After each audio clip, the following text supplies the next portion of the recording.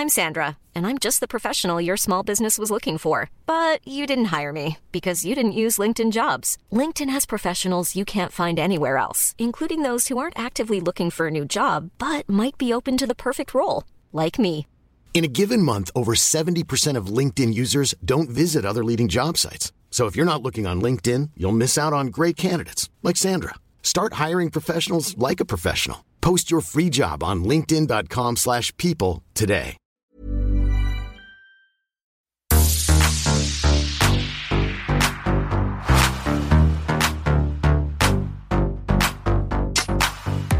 Kia ora everybody, and welcome to your bona fide favourite pop culture podcast / trickle-down therapy sessions that they have now very quickly become. Escalated into, crashed headfirst into. I'm joined, as always, with Laura. Laura, how the hell are you? It's nice to be back, I'll tell you. A week off. I don't know what hit me. I missed you. Well, you missed me, and you also missed a weekly therapy session, so no wonder you're acting so unhinged. I've got a lot for today. I've got a lot to download. We do need to give a couple of caveats regarding I'm traveling at the moment for the 1975, so sue me, but it means that I'm in my little brother's flat in Wellington. It's raining. You can probably hear it. It's echoey because there's no furniture in this room. And then Laura, you've got a bit of a fizzing situation. My laptop is fizzing, so there's nothing more to say on that, apart from if you want to send me something, Apple, anything, Dell, I'd take a Dell. Any laptop brands listening, send it over. But anyway, so now that you know that the recording might sound less profesh than usual, we should talk about quickly, because we always forget to do this, what I do, what we're discussing this week. Naturally, we've got some naughty or nices coming your way, but then also, main topic, imposter syndrome. Laura is going to hopefully dive deep on that with us. I was hoping you were diving deep this week, Luce. I just feel like I give my all every week. Like, for once, for once, can we not be ironing out one of my things? I'm going to be diving deep into my psyche, and Luce is going to be treating it, everyone, in a switch it up special. Spoiler alert, I don't really feel like I get imposter syndrome. Sometimes, like something that just happened before, but anyway, we'll talk about that in a second. That is going to be interesting. I know. Stay tuned. Stay tuned for that. But anyway, what describes your week, Dal? My week this week, I'm going to say it's Blossom. And I say this because outside, first of all, in London, I feel like I talk about this every single week, but living here, I feel like I've seen the seasons in a way I've not seen them before in New Zealand. Like, in New Zealand, I feel like it's just really hot in the summer, and then it just kind of rains for like 9 to 10 months. And there's not really any, I don't know, but also I guess I always lived in the city, so I didn't really see, no, there's trees everywhere in New Zealand. Anyway, my point is, here, the entire city is covered in blossom. There is, after what feels like genuinely the longest winter ever, and apparently March was the greyest one on record, so I've survived that. But everywhere is covered in blossoms. There's cherry blossoms, and it just, the vibe of the city has completely changed. And it's like everyone has gone from being really sad and down to like a tiny patch of blue sky and some cherry blossom. People are drinking on the street. There's music playing. And I just feel like it's like I'm in a movie. There's new Succession episodes every week, and I just feel like something's blossoming. I'm blossoming blossom. Luce? Aw, it's really funny that you see New Zealand as like a place that rains like so often. because I think it's because I'm not from Auckland, where it does rain. Now that I've moved to Auckland, it does rain all the fucking time. But I feel like, Is it not rain in Blenheim? Like, not for like months on end as you are prescribing the country. I really apologise for painting the country with that brush. No, but I will say she's correct in terms of Auckland. It does rain a hell of a lot. Anyway, it's raining here in Wellington right now, but we're not here to talk about the weather. No, please. Luce, what describes your week? The 1975. This is a bit of a preemptive one because I haven't actually seen them yet, but I'm in Wellington to see them tonight. I'm working in like the main street of the city all day today, so I'm hoping that by some grace of good luck I bump into maybe Mr. Maddie Healy. I'm going to stand outside the Cuba Street bucket fountain in my I Hate Maddie Healy shirt and hope to God that he thinks I'm different. and then sue me, but I'm seeing them on Friday as well. So it is going to be a very 1975 week. I'm very excited for the shows. What are you taking to the shows, Luce? What are you going to take to hold up? Honestly, probably just my phone to record all the unhinged shit that he says. Probably just my heart to lift up an offer. No, but okay. So I'm in the standing in the pit for the first one, but I'm really scared of mosh pits, as we've talked about, I think, on podcasts before. So I think I'll be like at the back. I'm with my little brother, so that's fine. And then at the Auckland one, I'm seated and like kind of close. So there's variance. There are variants. I'm very excited for you. Same. I just don't know if I'm going to be able to handle it. Because I think I might get too emotional, but that's okay. But anyway, let me get into my naughty or nice this week.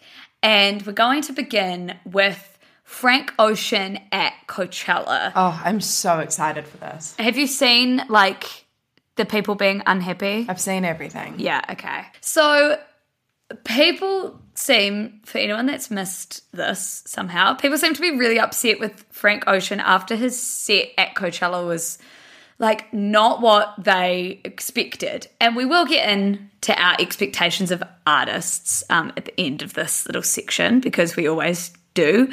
But as someone, like, I love Frank Ocean. I'm not a stan, but I think he's an incredible artist. So I wouldn't have been one of the people that spent like upwards of $500 on a ticket and, you know, went and lined up really early. But he had die-hard fans there, because this was his first performance in 6 years, or just under 6 years. In 6 years. That's insane. I think he was meant to perform at Coachella in the COVID era where it got cancelled. Like, there was just a lot of hype surrounding this set. He was the headliner.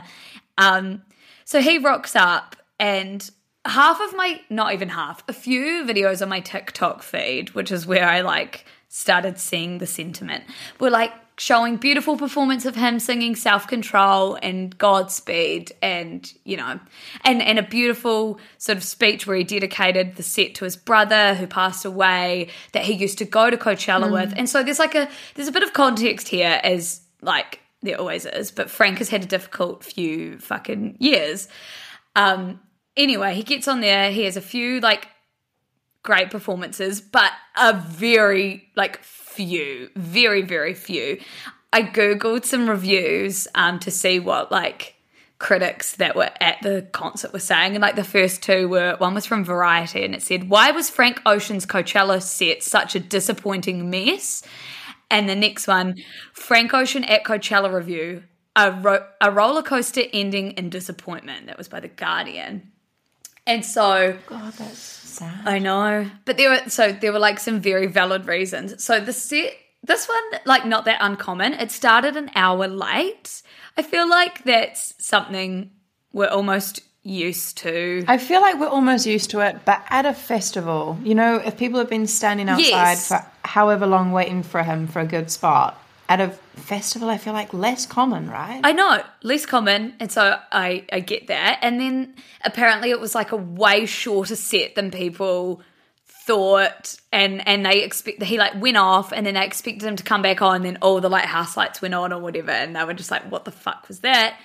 There was a apparent last minute cancellation for a YouTube live stream for the show, which I think a lot of like people that couldn't get to Coachella obviously were fucked off about. Mm-hmm. He wasn't actually very visible on stage. Apparently, like even on the big screens, he was like obscured by either dancers or equipment. Like you just couldn't really see him. And he was just kind of hidden away in that little like space desk thing, right? Where it was like the puffer on, and I literally had to like zoom in. I read one report from a journalist who said they were literally positioned like next to the stage, and they couldn't see him for about 80 minutes of his set. Yes. I read that one too. And then apparently just the set itself was very lackluster.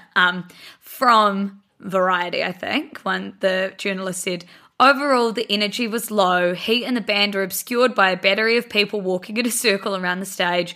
The pacing was bizarre. A seemingly random DJ set was dropped into the middle, leading many fans to think his performance was over. It also started an hour late. And so apparently he just didn't really perform. He sort of had some DJs. He had a few solo singing moments, but apparently it was just not it. So confusing. I did read that apparently some of the remixes of the tracks were genius. Yeah. And then some were so obscure. And I feel I don't know. I just would love to know what's gone on behind the scenes here. Was that exactly as planned? Has something happened? Well, we have a few sources that have come out offering sort of different explanations.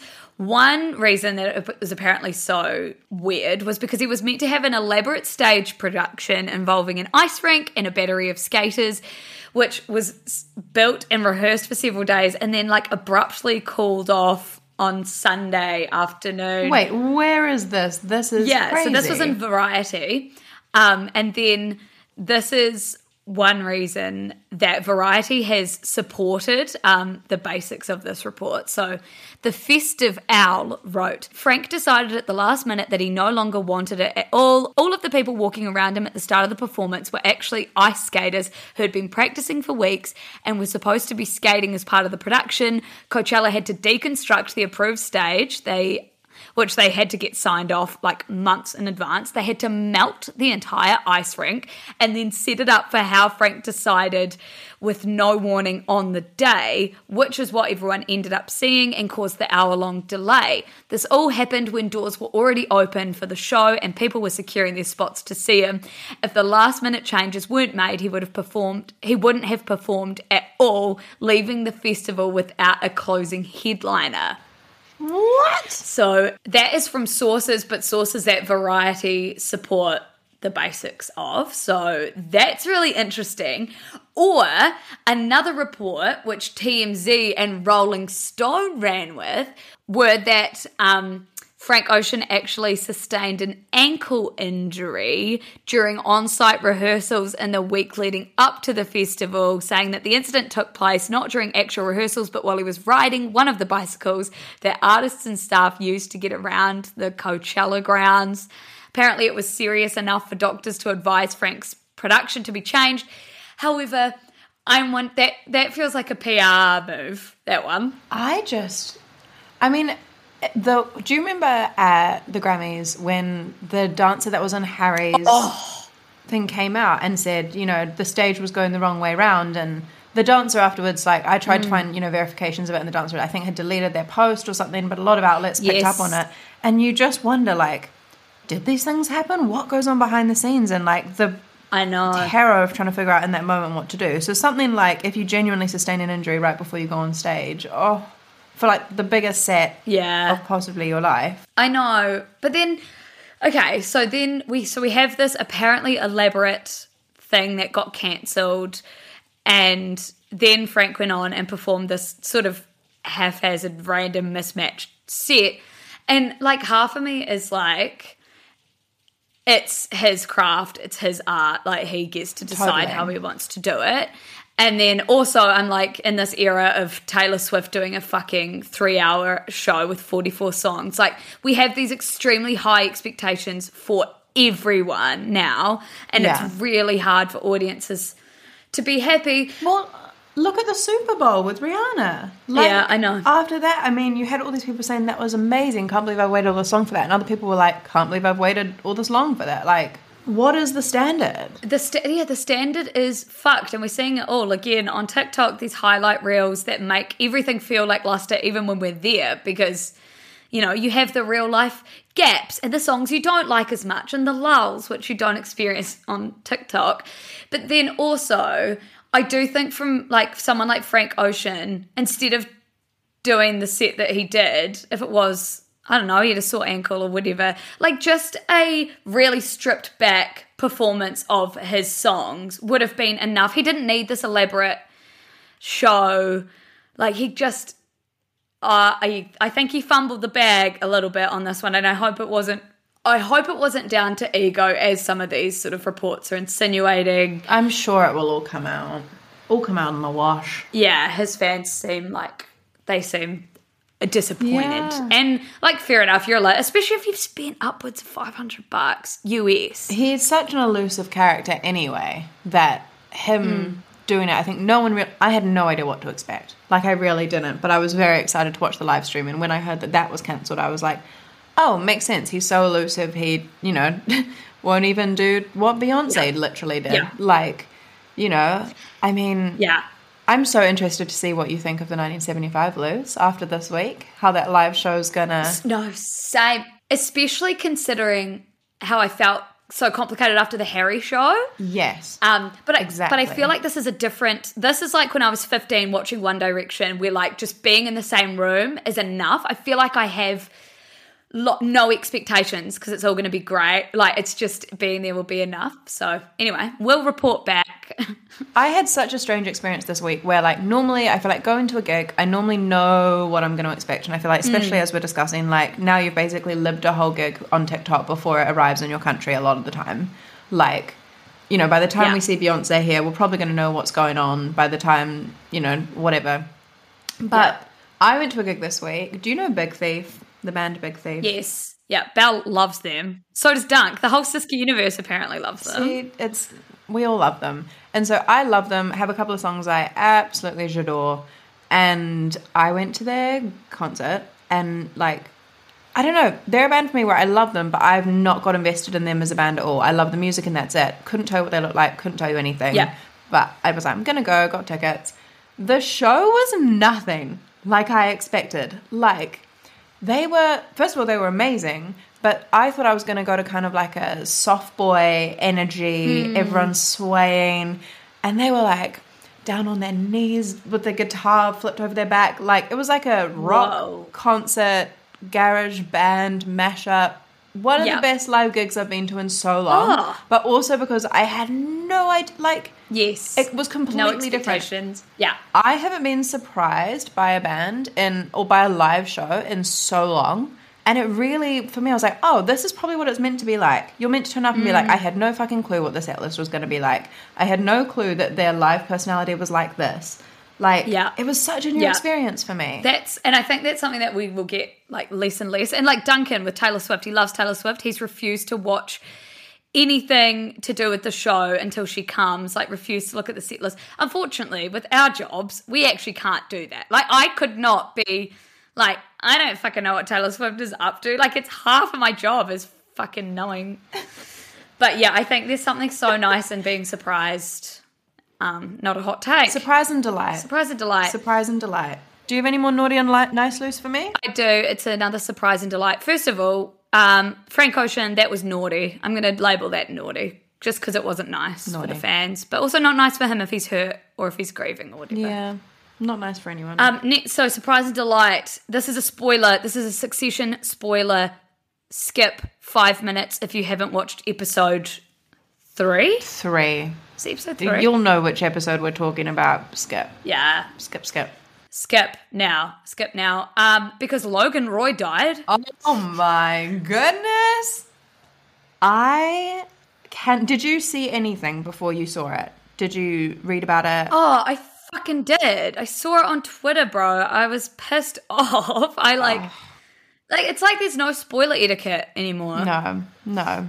And I was upset, but then I watched it and, like, don't have many hot takes except for the, like, incredibly long scene they filmed in one go was the 30-minute scene. Incredible. It was like watching a play, like an improv play. I know. Where you just were like, what are they going to do next? What are they going to do next? And the way that it was amazing. Also, like, the hug between the kids wasn't scripted. Well, from the brief things that I read about this. Also, like, they kept this secret from the whole crew, or the whole cast and crew, and they'd refer to it as, like, Larry David or something. They'd refer to his death. I don't know. I just thought they slayed.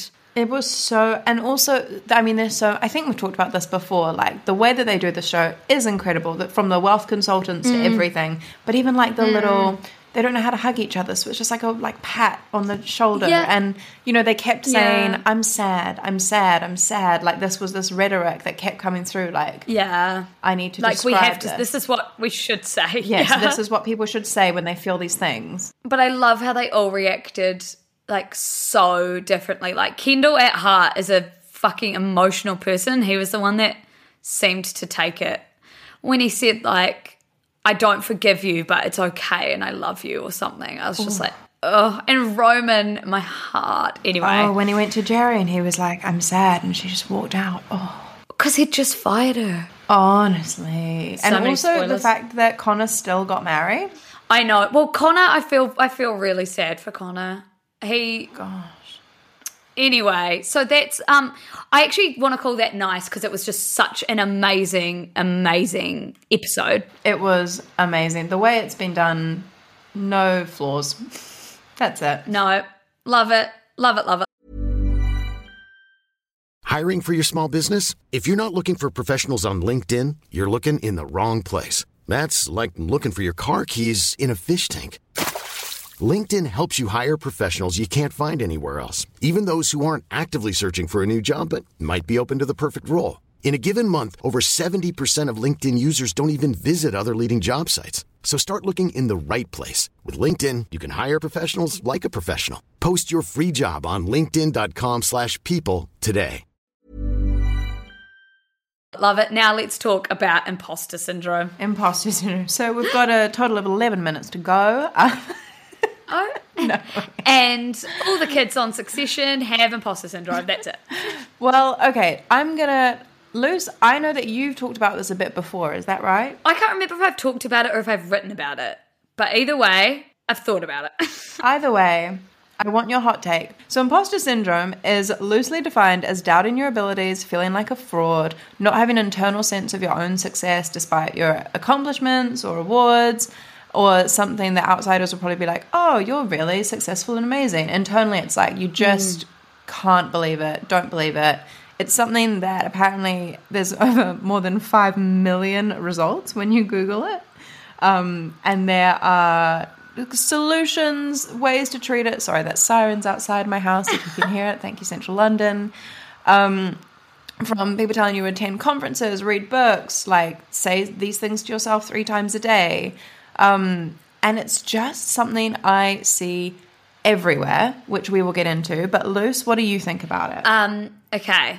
One, I think it affects women a lot more than it affects men. I don't think that's a hot take, but it's just like there's like a confidence gap, I know, in the workplace or applying for jobs and shit like that because we feel like imposters way more than men do.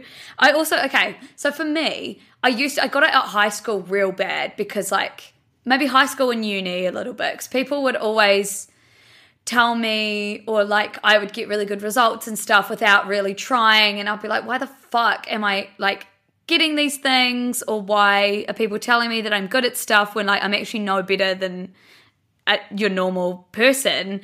And I really felt like people perceived me as a certain way, even like teachers. And then they would just give me like grades based on who they thought I was as a person rather than how good my work actually was. Like I remember in history, I would hand in what I thought was just the shittest stuff in the world. And people around me would be handing in like incredible stuff. I would get an excellence and the people around me would get a merit. And I would be like, no, like that wasn't good what I did. Like the teacher just likes me because I'm funny. Or like, I don't know. I was like, I don't deserve the work. They just perceive me in a way.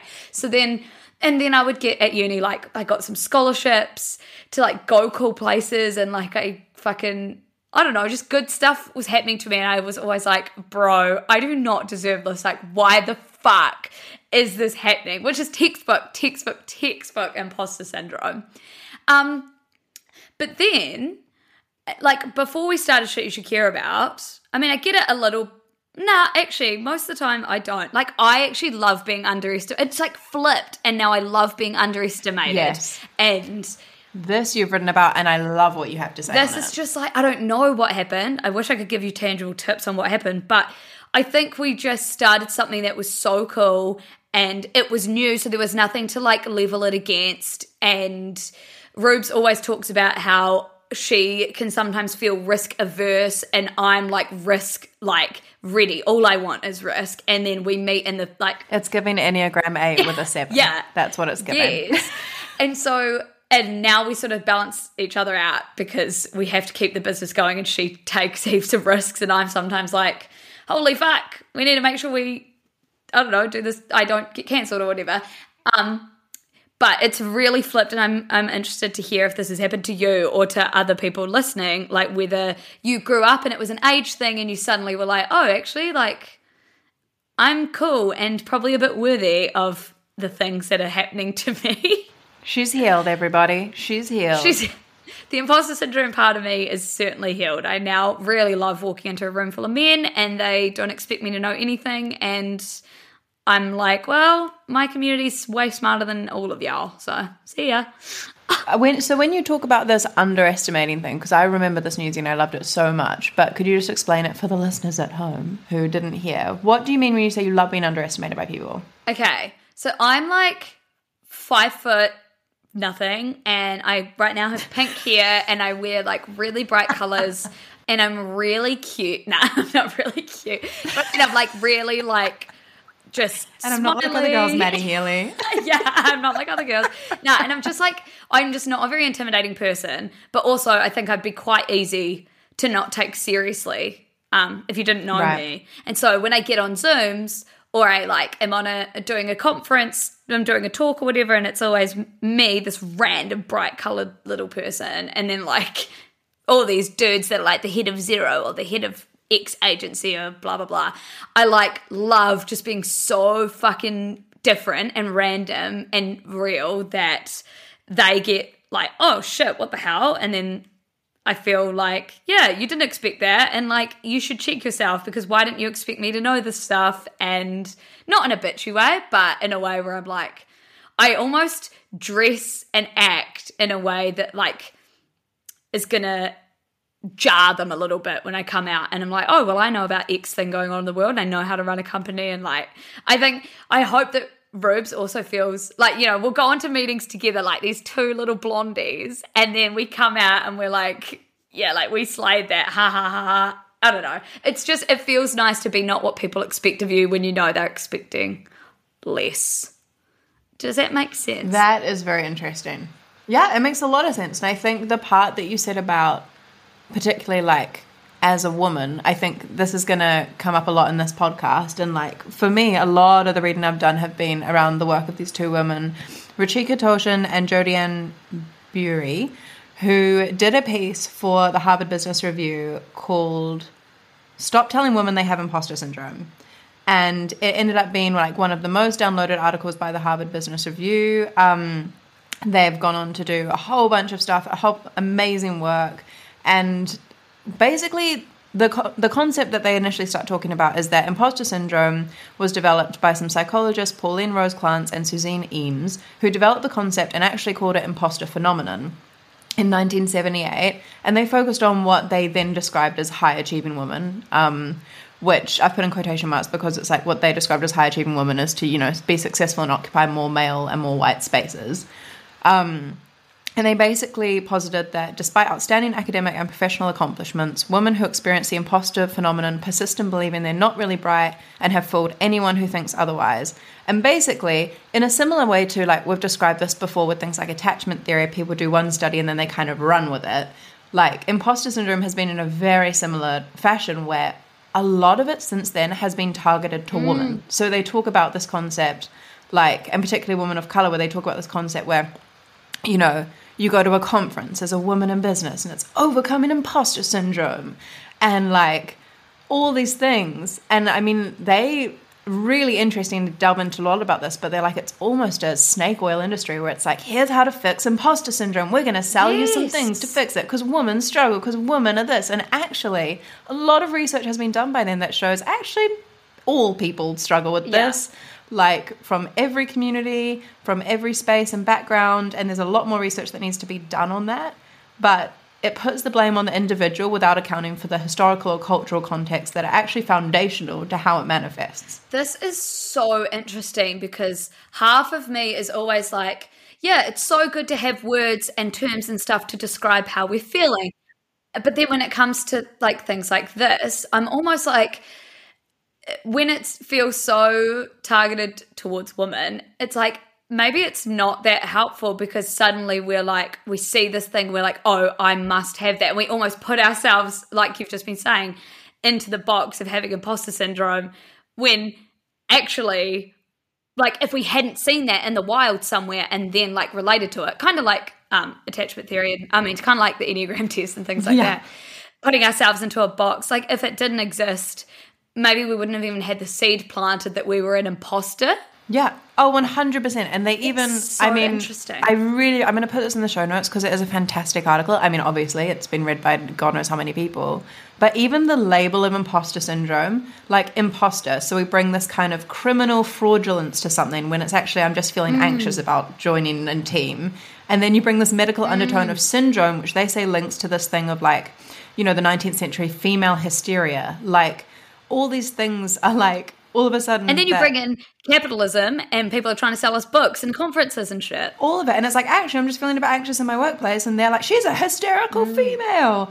Like, it's so, even the term itself. And like, there's this really amazing quote in it where it's like, you know, that you're told like you have imposter syndrome if you come into a workplace and you don't belong because of who you authentically are.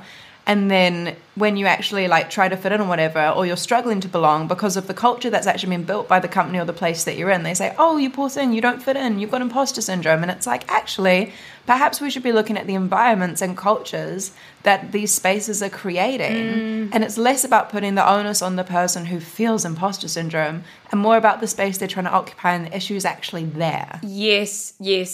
Honestly, this does feel like...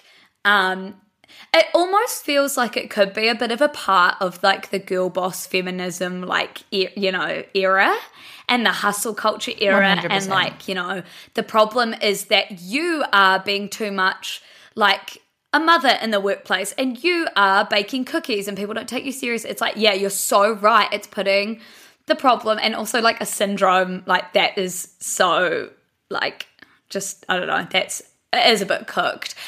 And I want, like, what's your, and I've talked about my experience with imposter syndrome, but I do want to hear about if you have had a journey like I have, or if you feel differently about it, or if you've never felt it, or if you feel it all the time, or if you've reframed it. I mean, there's a lot here, and this is, in case anyone couldn't pick up on this, me and Luce are very unscripted, so this is pure, I don't, spoiler, we don't, we probably should write a script, but we don't. It's not how Shit You Should Care About does things. It's not how these therapy sessions run, everybody. But I think for me, like, definitely feel imposter syndrome, definitely have felt it in different facets of my life. I think very similar to you, Luce, but like for me, it's always been about my age. I've never felt like the roles that I was doing or whatever I was doing, the people I was with, I always felt like I was very young in whatever spaces I was occupying. And rather than leaning into that and being like, yeah, I'm fucking 23 and I'm doing the head of this department or whatever, it was kind of like, oh, I'm only 23, what are people going to think? Or like, oh, everyone's so much older. And I think, honestly, what you've just said about the girl boss thing is very pertinent to kind of, me in my life. Because I'm 28 and it's like the whole millennial girl boss thing was a little bit before my time, but equally like I was on the tail end of it. So I was like, oh God, like, should I be like that? Like, should I be, oh, but I'm so young and I'm not running fucking, what was that girl's thing? Nasty girl? Nasty? Yes. And I just always felt a little bit like, oh, one day I'll learn stuff. And now I'm in this space where I'm like, oh, I'm 28, I'm actually like feeling fine. And like feel quite sad that I spent all these years like thinking I wasn't legit enough because I needed 10 years on my CV, you know? I know. And it is like what you were saying about how it's not really about us, it's more about the world around us. Spoiler, everything usually is. But it's like with the age thing, like that's just because we've been taught that young people are dumb or are less valuable or whatever it is. But truly, like, especially now, great time to be a young person. Like, what young people think and the purchasing power and also just this, like, power in society that we have, it's, like, better. It's, like, great to be in a role with any sort of power as a young person because, like, we're so smart and with it and, like, strong. But, yeah, I agree. I've always loved... It's because I have a very interesting, unique job. I've always loved being a young person in the room instead of feeling like I wasn't quite equipped because I've always seen it as a superpower. A superpower. But I think, I'm trying to now think, how do I experience it on a daily basis? But I think my approach to most things when I'm like striving to do them, or when I'm striving to get something, I think I'll never get it. And then if I do get it, I think I shouldn't have got it. Yeah. And like, you know, doing this podcast with you, Luce, was a massive back and forth in my mind because I was like, there's just no way I should be doing this. Like, there's no way. I have nothing to offer this. And like, really, the only way I kind of manage to do this every week is that I've never listened back and I pretend it's just me and you chatting. And like, which maybe it is. Truly, like we are, I think because of our brand, it's like it should not feel like an intimidating space to like hold. It should feel like very, even when you're talking to heaps of people, low stakes and like anyone could do this. And like the truth is, anyone could. If me and Laura are sitting here like doing this, like anyone can. Not everyone should have a podcast, but everyone could. I think there's varying amounts of privilege to things as well, and I think one of the amazing things that was in this Harvard Business Review article is they talk about like the privilege awarded to like even within the imposter syndrome space and how women, you know, how kind of marketed it to a woman of color experience so much more on that level. And I think, again, with imposter syndrome, like, I'd be really interested to chat to a white man about their experience of imposter syndrome as well, because, you know, the research has shown, obviously, everyone experiences it, but equally, I'm very interested to know what their experience of that is as well, and, like, particularly in the workplace. I also think that, again, and this, I think, will be a pod for another day, but there's this whole thing of, like, we've kind of entered this new society where your work becomes your identity and your side hustle's your identity and like, you know, off the tail of the awful girl bus era and all of that. And imposter syndrome also comes into that as well because it's like, well, my work's my identity, but I don't feel good enough to do my work, but my work's also my passion. And this, I think, feeds a lot into artists, creatives, people like you, Luce, like everyone who's trying to hustle away at something, do something they love that's also them, but also feels like they're not good enough to do it because they don't have enough followers or responses or anything. And it can be a really deep, awful cycle. Yeah, because if everything's all wrapped up into like all that's wrapped into one personality, and then you feel like you're not good enough to do any of it, obviously it's gonna fuck you up. We've done a podcast episode about cringe before, and I feel like my version of, instead of feeling like an imposter now, I just feel like cringe about things. Not that I do, because I love being like cringe on Siska. It's like the whole thing. But like when it comes to, for example, I was about to message someone, Laura gave me a contact for someone that I wanted to message to like do some work with potentially.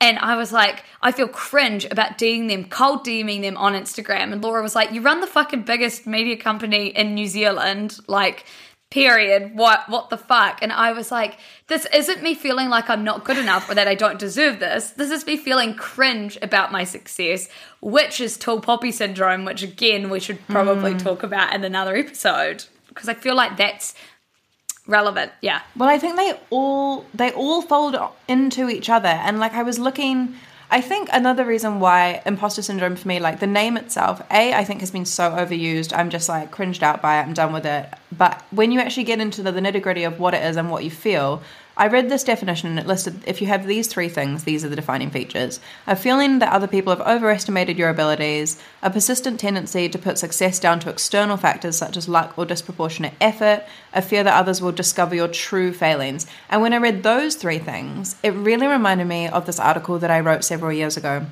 for the O9, which is like this website that I run, Instagram account, and they I basically did this cold call where I asked people to send in to me what their unbearable feelings were. So unbearable feelings can be described as a feeling basically that you will do anything to avoid. It's unbearable. It's for whatever reason, it's marked you in some way and it makes you feel sick to your stomach whenever something brushes up against it. And a bunch of people sent in to me, anon, what their unbearable feelings were. And I was rereading them before this podcast and I was like, they're all imposter syndrome. My unbearable feeling is having other people think I'm a terrible person. My unbearable feeling is letting other people down because I'm not good enough. My unbearable feeling is displeasing people and being found out as a fraud. My unbearable feeling is that when everything's going well in my career and relationship, I still feel unbearably sad.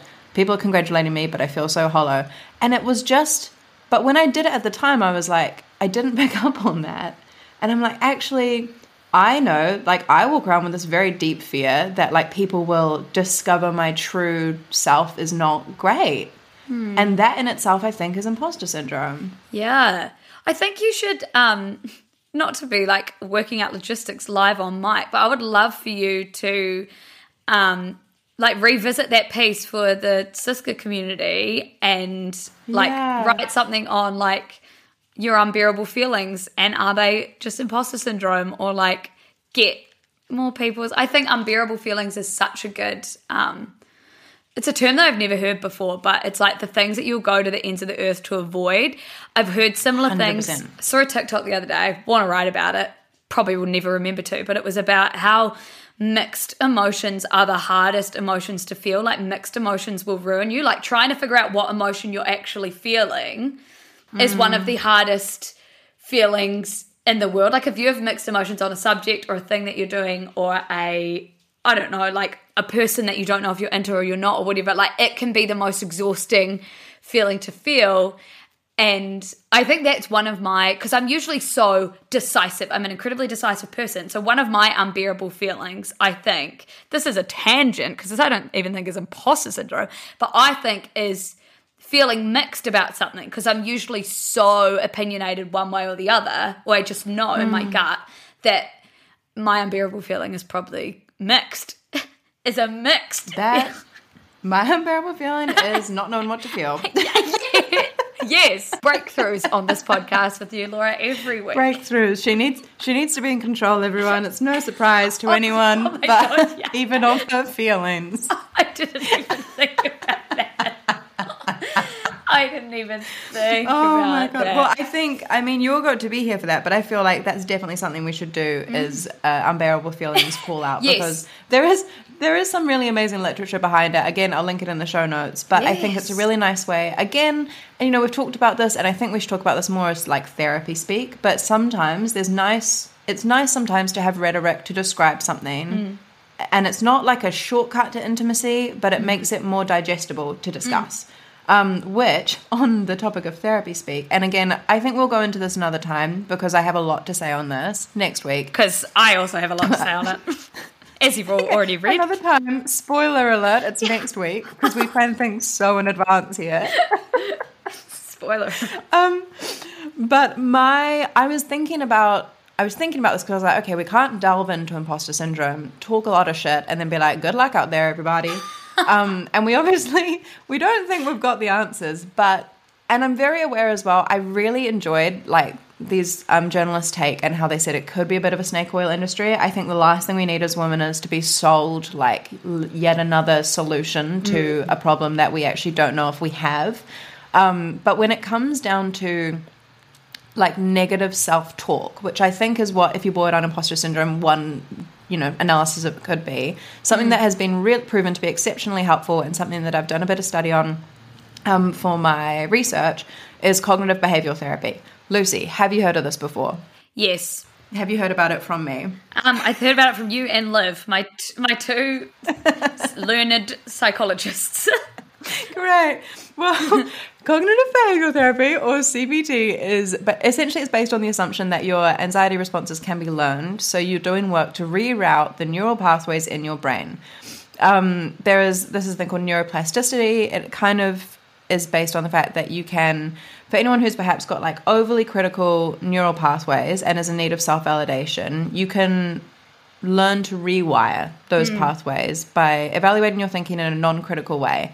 And I mean, I do think we'll talk about this another time because there's so much that I could delve into with this and very passionate about it. But there's lots of different types of CBT. There's a lot of different research that's been done on it. It's a psychotherapeutic response to things. There's a lot of critique of it as well. I once saw someone talk about it as gaslighting yourself. Yeah, but gaslighting yourself into creating new neural into health, baby. Look, the journey sometimes doesn't matter. The destination. Don't take this advice from me. I'm not the learned psychologist. Do not.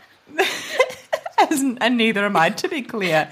But the evidence surrounding neuroplasticity suggests that when old neural pathways are not used and don't receive signals, those neurons start wiring apart, and that with repetition, a new thought can essentially take hold and replace the old critical thought. So something that you talk about when you're going through CBT, or one response of it, is this thought inquiry model where you essentially, if you have a thought that's critical, you go to what they call the most radical counter thought. So if your thought was like, I'm not good enough, I'm not successful enough, I'm not loved enough, the absolute most radical other thought would be, I am good enough, I am more successful enough. However, like, it's very hard to believe that. Like, if I say to you, Luce, you know, when you're feeling down, oh, you're great, sometimes you might be like amazing, but other times you're like, okay, fine, move on. Yeah. So you go to a thought that you can just bring yourself to believe. Like, you're like, okay, if I put on like blue sky thinking, I could just about believe that about myself. And essentially you go through these steps to retrain your brain to go to that thought whenever you have the negative thought. And I was thinking about imposter syndrome and thinking about this negative self-talk, and I was like, that is genuinely one thing I think that I could do myself, possibly, to, you know, start to rewire possible negative patterns in my brain that are like, I mean, yeah, it's an interesting one. I'm too young. You're like, I'm just old enough. Yes. Or like, I don't look good today. Yeah. I look good enough. This is it. If you can't get yourself to I look great, you're like, I'm looking okay. Yeah. And there's a whole bunch of steps you go through to that. And another time, I really think we should talk about it. I've talked about this before, really passionate about it. The steps you go through are amazing, super helpful, but we're not going to do it today, especially before we do a therapy speak. We're not going to do it today. In fact, we don't really have time to do that much more today. But I feel like, Laura, like, I don't even know if that's where you're planning on ending the segment, but that's such a good, like, tangible thing that we can leave people with. I think so, and we'll link some stuff in the show notes. Again, like, do your own research. There's a lot to read out there. But I do think, imposter syndrome, while it may be incredibly pervasive and everyone experiences it, also ask yourself, like, is it me? Is it what's going on around me? Yes. Like, honestly, absolve yourself of all blame. Yeah. For everything. Ever.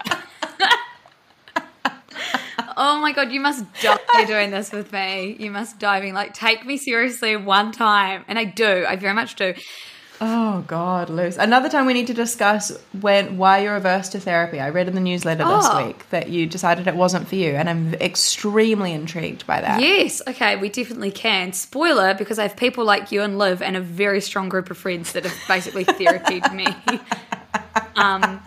my entire life. But we can talk about that because I'm also very pro-therapy, just not for me. Okay, what's on your radar though? What is on your radar? Except for all these podcasts that we're apparently going to record together. Everything that we're going to do together is on my radar, but also, and obviously Succession. Duh. On my radar, everybody, 2 words, jury duty. Who's watched it? Me. Who knows about it? Me. It's destroying me. It's so good. It's everything. It's so good. It's everything. It's so... Backed up. I made everyone in the office watch the trailer today. It's so good. I love it. That is a Culture Vulture confirmed rec. Oh my goodness. Have you finished it? No, because I don't think all the episodes are out, but I watched the first 4 with my little brother and it was funny. Oh my goodness. It's the ultimate prank. Yeah. My goodness. Okay. So Luce, that's on my radar this week. Honestly, not much else. I was in Paris last week. I ate a lot and I've been catching up on work. So between this and jury duty, there's not much going on in her life, everyone. Oh my God. No offense, that's a lot going on in your life. Not to be offensive at all, but That's actually quite a busy lie. Well, that's good because that I can take that as my rec as well because I didn't write it down. I didn't really have many. Also, the Jonas Brothers' new album, don't know when that's coming out. Think I've said it before. Definitely have, maybe twice. So sorry, guys. Really excited for that. And I'm also reading a book right now called My Year of Rest and Relaxation by Otessa someone. It's like a real... Oh, yes. Sort of buzzy, hot rec at the moment for all the edgy girls. Nah, I don't know if it's edgy girls, but I just see it like everywhere. It's like dark humor. I think I read like 100 pages on the plane on the way here. It's fucking good. But don't know yet. Don't like wrecking things before I've finished them, so that's just on my radar. Don't know if it's amazing yet, but it feels good. The only other thing I will say, Luce, that's on my radar that everyone should go watch because it was actually live streamed is Rosalia's Coachella set. Oh my goodness. Surprise and delight. Okay. Everything. I haven't seen it, so I'll have to. You must. And team, obviously, you'll be seeing Laura's shit you should cook about in the newsletter, which has quickly become like my favourite like pastime to try and make them. I will say I haven't done the soups because I'm not a soup girl, but again, stranger things have happened. Lucy, someone messaged me tonight and said I made the soup and my boyfriend loved it and famously not a soup man. So shit you should cook about is define everyone's expectations. I just want to say that it's a personal triumph for me when I see Lucy cook things. When I wake up 8 hours later and see that you've spent your day making focaccia. I know. Honestly. And it's like I've never nailed it. It's always really dense, my one. I think we need to figure it out. Maybe I need to do a reel.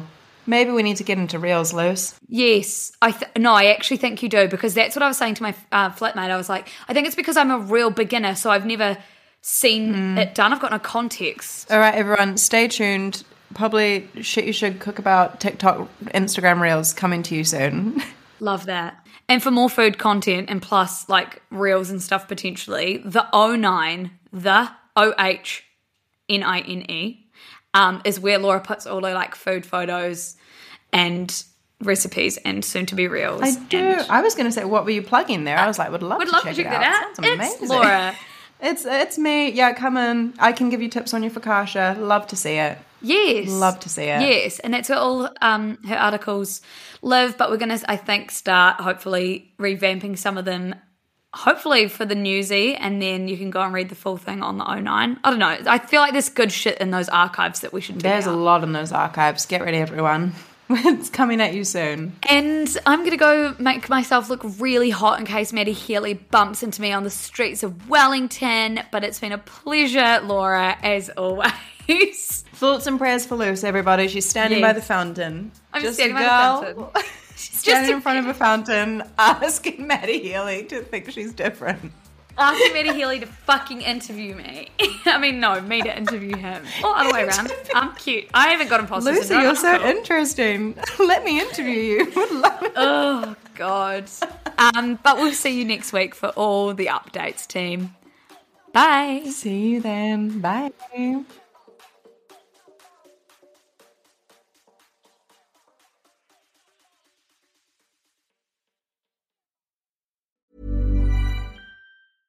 Imagine the softest sheets you've ever felt. Now imagine them getting even softer over time. That's what you'll feel with Boll & Branch's organic cotton sheets. In a recent customer survey, 96% replied that Boll & Branch sheets get softer with every wash. Start getting your best night's sleep in these sheets that get softer and softer for years to come. Try their sheets with a 30-night guarantee. Plus, get 15% off your first order at bollandbranch.com. Code BUTTERY. Exclusions apply. See site for details.